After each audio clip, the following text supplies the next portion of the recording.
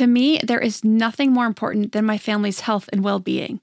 We all know the quality of the air in our home is important. But did you know indoor air quality can be up to 100 times dirtier than outdoor air? I've got to tell you about Puro Air. In 30 minutes, this device will remove allergens, dust, smoke, dander, and gases from the room. Puro Air uses a stronger filter called a HEPA 14 that filters pollutants at a microscopic level and is backed by scientists from Harvard and MIT. In laboratory studies, users saw noticeably cleaner air in just 30 minutes. When it comes to babies and children, there's nothing worse than dealing with a cranky baby or child who can't sleep because of congestion. Air purifiers can help reduce congestion and improve immune system function to fight those winter colds and flus.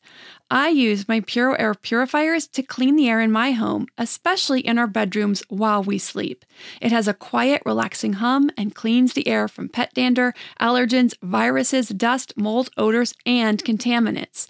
It has 4 levels: low, medium, high, and sleep, and 4 different timer options, so you can customize it to your home and your needs.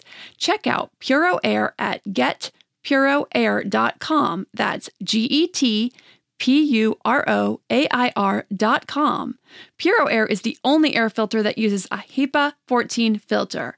That's getpuroair.com. Hello, everyone, and welcome to the Your Village podcast, Parenting Beyond Discipline, the place to learn about all things parenting and get your questions answered. I'm your host, Erin Royer. Today, I'm first going to cover some summer safety tips, some for infants, for toddlers, kids, and even some that can be applied to tweens and even teens. Then I'll answer a mom's question about her toddler who is getting up several times in the middle of the night, leaving both parents feeling exhausted.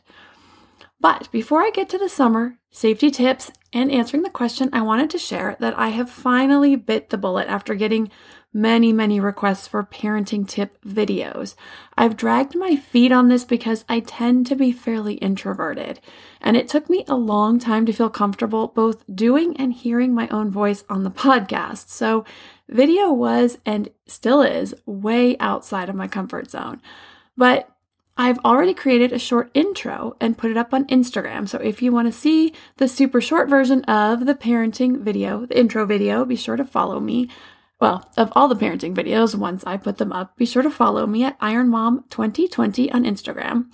The longer versions of the parenting tip videos, as well as the intro video, has already gone up, but the longer versions of the parenting tip videos will also go up on the Your Village Facebook page, which is Your Village Inc., or facebook.com/Your Village Inc., and on the YouTube channel. And you can find the YouTube channel at youtube.com/C/Your Village Santa Clarita. That's Your Village Santa Clarita, SantaClarita. They made me use my location. I'm not loving that part of it. So if anyone out there is a YouTube expert and can tell me how to get rid of that or change that, feel free to send me an email at podcast@yourvillageonline.com. I'll gladly take your advice. But for now, the URL on YouTube is youtube.com/C/Your Village Santa Clarita. If you watch Santa Clarita Diet on Netflix, yes, I live in that Santa Clarita. Most of the exterior shots of neighborhoods are shot here in town. The homes in the show are also probably shot inside of local homes here. They have a very Santa Clarita look to them, which you may notice similarities in my parenting tip videos to our house. The videos will be more personal about my challenges as a mom that I have now or have had in the past and how I work to remedy or minimize them. I'll also share some more insights into me as a mom and as a person. It'll mostly be about parenting, but I'll share a few other aspects of myself that some may find of interest, such as how I manage my self-care, including my fitness training and nutrition. If anyone has anything in particular you would like to know about any of our routines, about my lifestyle, parenting, how I choose or manage and balance the kids' activities, my favorite snack during my training season, you name it. I'm pretty open about who I am and what I do well, my challenges, and what steps that I take to face them.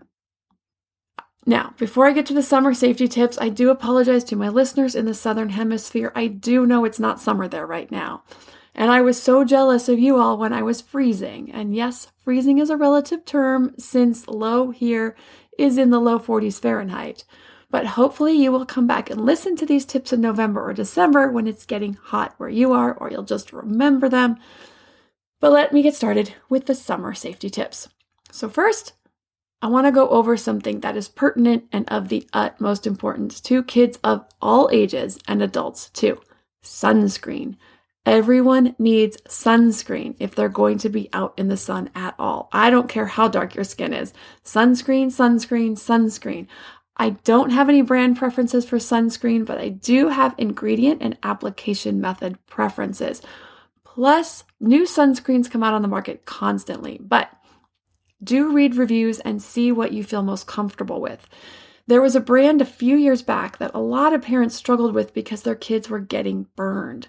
Now, hopefully they've changed their formula, but do some research if you find one that you really want to try. And there are tons of options out there, including organic. For babies, you definitely want to be sure to use one that is made specifically for baby's skin. If you aren't sure, you can ask your pediatrician. You want to make sure that the sunscreen is at least 30 SPF and covers UVB and UVA protection factors. Now, zinc oxide and titanium oxide are some of the best protective ingredients available. That's what I use on my skin when I'm going out in the sun for a long period, more than just running a few errands around town. It kind of makes this white film on your skin. It's really sexy, but it's worth it. For a long run, a long ride, or a day at the beach, or even just a few hours at the beach, that's what I use for myself and the kids. I actually found a list on the Environmental Working Group's website that lists 23 of the highest scoring kid and baby sunscreens for both safety and protection.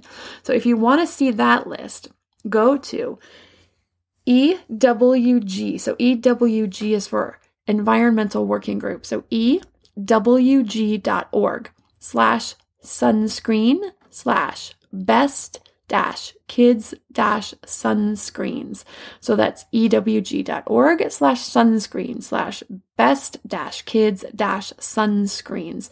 They also have a great write-up and spreadsheet about toxicity in sunscreen. So if you want to know the common chemical compounds in most sunscreens and the findings about the side effects of those chemicals, you can go to the same website, ewg.org/sunscreen/report/ now these all have dashes in between them, this next part, the trouble with sunscreen chemicals. So ewg.org/sunscreen/report/ the trouble with sunscreen chemicals. Now, the trouble with sunscreen chemicals has dashes in between. The dash trouble dash blah, blah, blah. Sorry.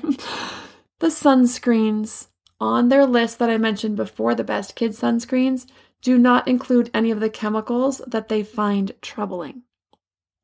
When you're outdoors, you want to reapply sunscreen every 2 hours. If swimming, you or your kids, you should reapply as soon as you get out of the water, and that's at least every 2 hours. So if they haven't gotten out of the water in 2 hours, they need to get out, dry off, reapply the sunscreen, wait about 10 or 15 minutes, then get back in. You want to give it 10 or 15 minutes to soak in before getting in the water. That includes putting it on before you go outside. Now, I love the idea of spray or pump sunscreen because it's quick and you don't have to get your hands greasy. But they all seem to contain the chemicals that are not recommended. So far, no one has come out with a pump or spray version that does not contain at least some of the more toxic chemicals that are being told to be stay away from by the Environmental Working Group. I thought I found one because it had the zinc oxide, but it also had one of the chemicals that's not recommended. So for now, if you want to avoid the chemicals that are not recommended, you have to do it in lotion form. What I will say about the report that I read is that it showed that these chemicals mostly seem to affect boys. The boys were found to have lower testosterone levels, so I've decided to just stay away from it for all of us. The list of recommended sunscreens on the EWG website does include some of the stick sunscreens, which I love to use for faces. It's much easier to apply, and I don't worry about getting it in my kids' eyes. And they can even do it themselves. I still watch them to make sure they don't miss spots, but the stick sunscreens are great for face and neck. I use those for myself as well. but it's a bit much to use the stick on the entire body. You'd probably work your way through a stick in no time. The one caution about using the stick is that people tend to go too light with it. So if you use a stick sunscreen, be sure to get a good layer on your kids and on yourself when you do use it and the areas that you use it on. My second summer tip, stay hydrated. Keep everyone hydrated, yourself and your kids. Keeping well hydrated is really important. It helps reduce the risk of heat stroke and heat exhaustion. It helps dissipate that heat throughout the body, so children and adults must remember to drink. Don't wait until your child says he is thirsty before offering fluids. At this point, he's already dehydrated, so be sure to provide plenty of fluids before going outside, while out in the heat, and afterwards. Give kids their own water bottles and check the volume in the bottles to make sure they're drinking. I prefer the translucent ones so that I can see exactly how much they're drinking at a glance. But there are some great insulated bottles on the market too, and some prefer those. So if you're using something you can't see through, be sure to check the volume to make sure your child is drinking the water. Now, pool and bike safety to me are of the utmost importance, partially because we live in Southern California, where every other home seems to have a pool in the backyard. And if not, almost every community here has one. Sadly, drowning is among the leading causes of accidental death in children, and drownings are the leading cause of death and injury for young children ages 1 to 4. When it comes to bike safety, more children ages 5 to 14 are seen in emergency rooms for injuries related to biking than any other sport. But proper safety precautions and learning and following safety rules can prevent these injuries. Also, a properly fitted and worn bicycle helmet can reduce the risk of severe brain injury by 88%. Now, most kids I see riding bikes are not fitted nor wearing their helmet properly, and I am a total stickler about my kids' helmets, having been a cyclist for a very long time and seen the damage that can be done when it comes to bike and car. Bike's going to lose. And when it comes to following the laws of the road, kids aren't always great about that. I've even known of a child who just simply fell down on his bike and hit his head on the curb. No car involved, and he was brain damaged for life. Kids need helmets. They need to wear them properly. If you're looking for more comprehensive summer safety tips for avoiding sunburn, to pool and bike safety, to avoiding and treating bug bites, rashes, and food poisoning, I do have a class on the website that covers them all in depth at yourvillageonline.com under the Modern Parenting section. Hey, Parenting Beyond Discipline listeners. Ready to create a home that fosters love, warmth, and style? Look no further than Home Threads, your partner in crafting a nurturing environment. At homethreads.com, explore a thoughtfully curated collection of furniture designed for families who believe in positive parenting. From cozy reading nooks to durable playroom essentials, our pieces are crafted to enhance your parenting journey. Home Threads has an incredible selection of furniture, decor, and accessories like throw pillows, blankets, to snuggle under for family movie nights or reading time that helps you create the warm, cozy home that is the foundation for happy family memories. I love all the great pieces I've gotten from Home Threads to finish the look in my home. Gorgeous yet durable and cozy accent throw pillows, blankets, and some really cute wall decor. I have an ocean theme throughout my downstairs, so I got a couple of really great wall pieces to finish that look, and some picture frames for the family photos. Visit homethreads.com/parenting today and get a code for 15% off your order. That's homethreads.com/parenting to get your code for 15% off your order, because great parenting deserves a great home. Home Threads. Love where you live.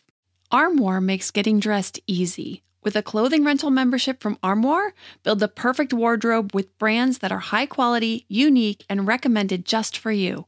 All you have to do is take a 5-minute style quiz and select items from your dynamic, personalized closet. The styles show up at your door in as little as 2 days.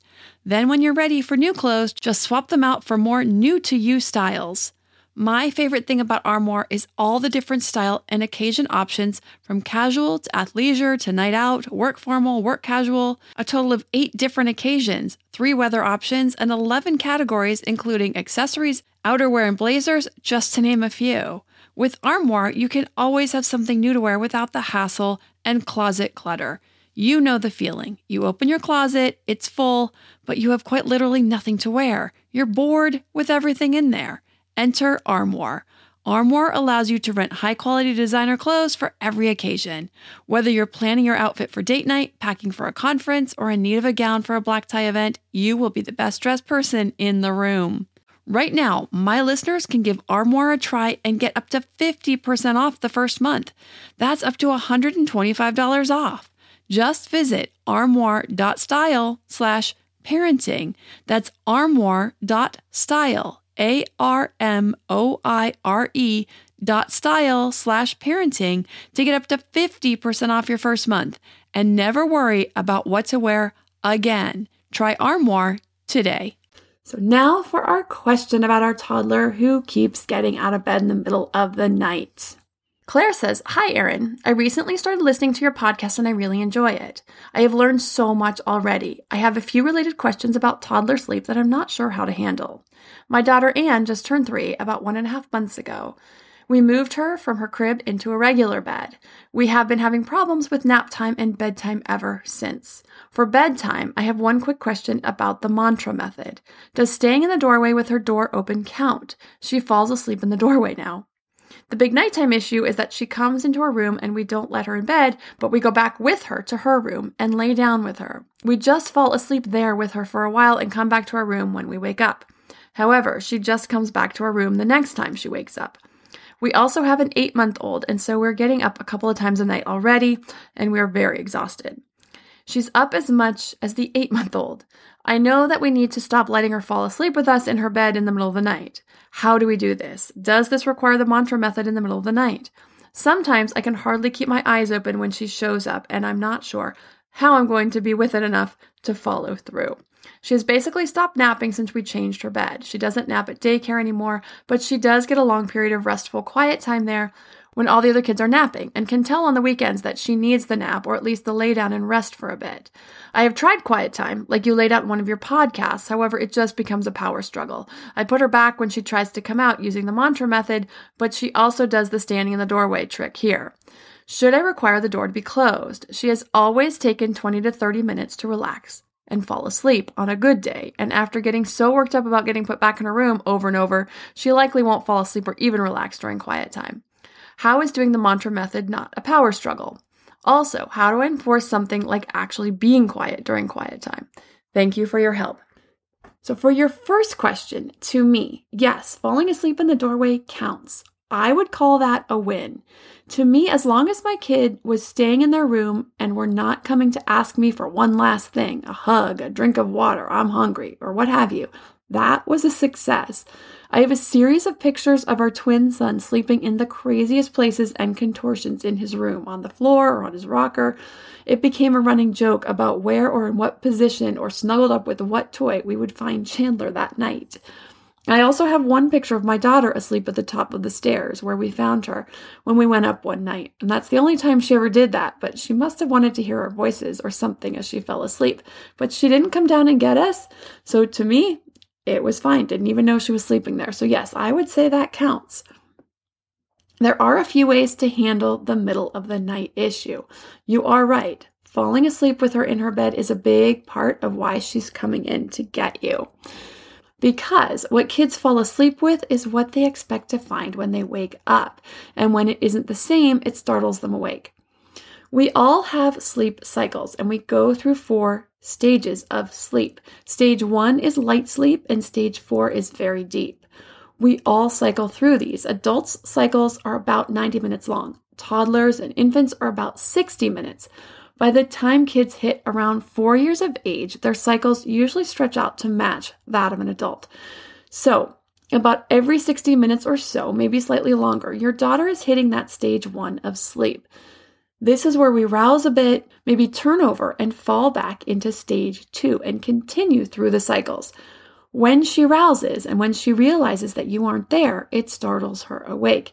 You are her sleep association, and so she wants and expects you there to help her get back to sleep. Now, you have 2 options. You can work on getting your 8-month-old to sleep through the night first so you can have more energy to work with your toddler. Or you can start with your 3-year-old and just commit to getting her in a better place with sleeping through the night so you can eliminate that issue, which means not laying down with her. So here's the big thing. By 8 months old, so long as your baby has no health issues or wasn't a preemie, he or she should be sleeping through the night by now.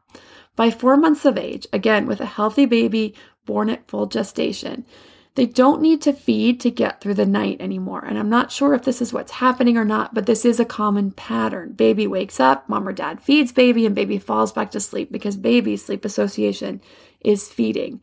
So whether it's feeding as a sleep association or something else, I'm not sure what's going on with your baby, but this may be something you want to take a look at. Once your baby can stand up in the crib, it does get a bit harder to break this middle of the night waking habit with an infant.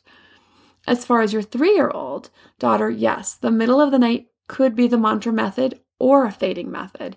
The mantra method would be walking her back to bed and simply saying it's nighttime and doing that as many times as it takes until she stays in bed. Yes, it can be very hard when you are exhausted, but 3 to 5 nights of this and breaking the habit so that you can get more sleep going forward is, in my opinion, well worth the investment. Since you started the habit of going in with her, if you're going to implement this, I would recommend setting up the guideline with her beforehand. You could talk about it a few days ahead or the day of, but something like, when you wake up at night, mommy will no longer be staying in your room with you while you fall asleep. I will walk you back to your room and then go back to my room to sleep. Then remind her again right before bed. Kids, well, any animal really, will test the boundaries when something has become an ingrained habit and we try to change it. So it's not unlikely that she will test to see if you really mean it. Now, depending on how strong-willed the child is, they can push back harder the second or third time or night than they did the first time or through the first night, just to make sure you mean what you say. We call this an extinction burst in psychology. It's an all-out, last-ditch effort to get you to break. It's kind of like the saying, it's darkest before the dawn. This is when kids will really pull out all the stops. It means they're giving that last all-out effort. So don't be surprised if it's not super hard the first time or the first night and then it gets harder. Don't think it's not working. It's your daughter trying to pull out the stops and see if she can break you. I would also suggest scheduling this and doing it on a long weekend. Not sure if both of you work or just one of you, but if you can take a vacation day or two, or you both can take a vacation day or two if you're both working, so you can work together and no one has to get up for work the next morning after trying to work on this sleep issue. The other method I mentioned is the fading method. It takes a bit longer, but there's less getting up and coming back for you. It could take 2 or 3 weeks though. This is one where you slowly remove yourself as the sleep association. The first few nights, you go in and sit on her bed and stay with her until she's almost asleep. You could be rubbing her back, but don't lay down. If you do, you'll most likely fall asleep. You'll do this for a couple of nights. Every time she gets up, you'll walk her back, you'll sit on her bed, you'll rub her back until she's almost asleep, and then you'll get up and leave. The next few nights, you'll sit on her bed, but you won't rub her back. The next few nights, you might sit on a chair beside her bed. You may or may not want to or need to put a hand on her back. You'll see what steps work best for her. But basically, you just want to take a step backwards every few days. Soon, you'll simply walk her to her room, tuck her in, maybe pat her on the back, and walk away. Then lastly, when she comes to you, you'll simply say, it's nighttime. You need to go back to bed. And then soon after that, she'll stop coming in at all because there's just no payoff. As far as the nap times, you don't want it to turn into a power struggle. So it would be ideal if she can just stay in her room quietly. If you can work with her to stay quietly in her room for 10 minutes, even set a timer that she can see. And you may need to start with 5 minutes, and that's okay. Then you want to slowly lengthen it out. If you can get to 20 and then 30 minutes, that would be great. You're letting her know that during quiet time, you won't be talking with or playing with her. If you can, take a quiet time yourself. I know that can be hard. I used to want to get all kinds of things done when mine were napping. But especially early on when you're first trying to implement this quiet time, if you can set the example of quiet time and just read a book for those 5 to 10 minutes, then you aren't doing anything exciting and you're modeling quiet time for her. It makes things way less interesting and less tempting for her to want to get up and see what she's missing. Also, hopefully baby is also napping during this time. When I was working with this, I would put my twins down first for their nap, and then I would work with my oldest on his quiet time. And he also stopped napping super early. Basically, the day he turned 3, he was done. He just stopped napping. But this is also the kid who gets up and gets himself ready in the morning now. He takes all the initiative to do his homework the minute he walks in the door from school. He basically just takes a lot of initiative with a lot of things because he's just high energy. So there are payoffs down the road with these high energy kids who need less sleep. So hopefully you could hang on to that through this trying time. For any parent struggling with nap, bedtimes, or nighttime issues with infants or toddlers, there are 2 classes on the website, Infant Sleep and Toddler Sleep. Now, Toddler Sleep actually really covers kids through elementary school if you're still struggling in those elementary school years, trying to get your kids to stay in bed at night. So you can find those at yourvillageonline.com under the Health and Development section. I covered the basics of sleep, the steps to implementing 4 different bedtime and nighttime methods in depth, so you can pick the one that feels best for you and your family, your child, and the way that you like to do things. I also covered troubleshooting some common bedtime, nighttime, and nap time issues in those classes. If you have a parenting question you'd like answered, you can send an email to podcast@yourvillageonline.com. Thanks for listening, and see you next time.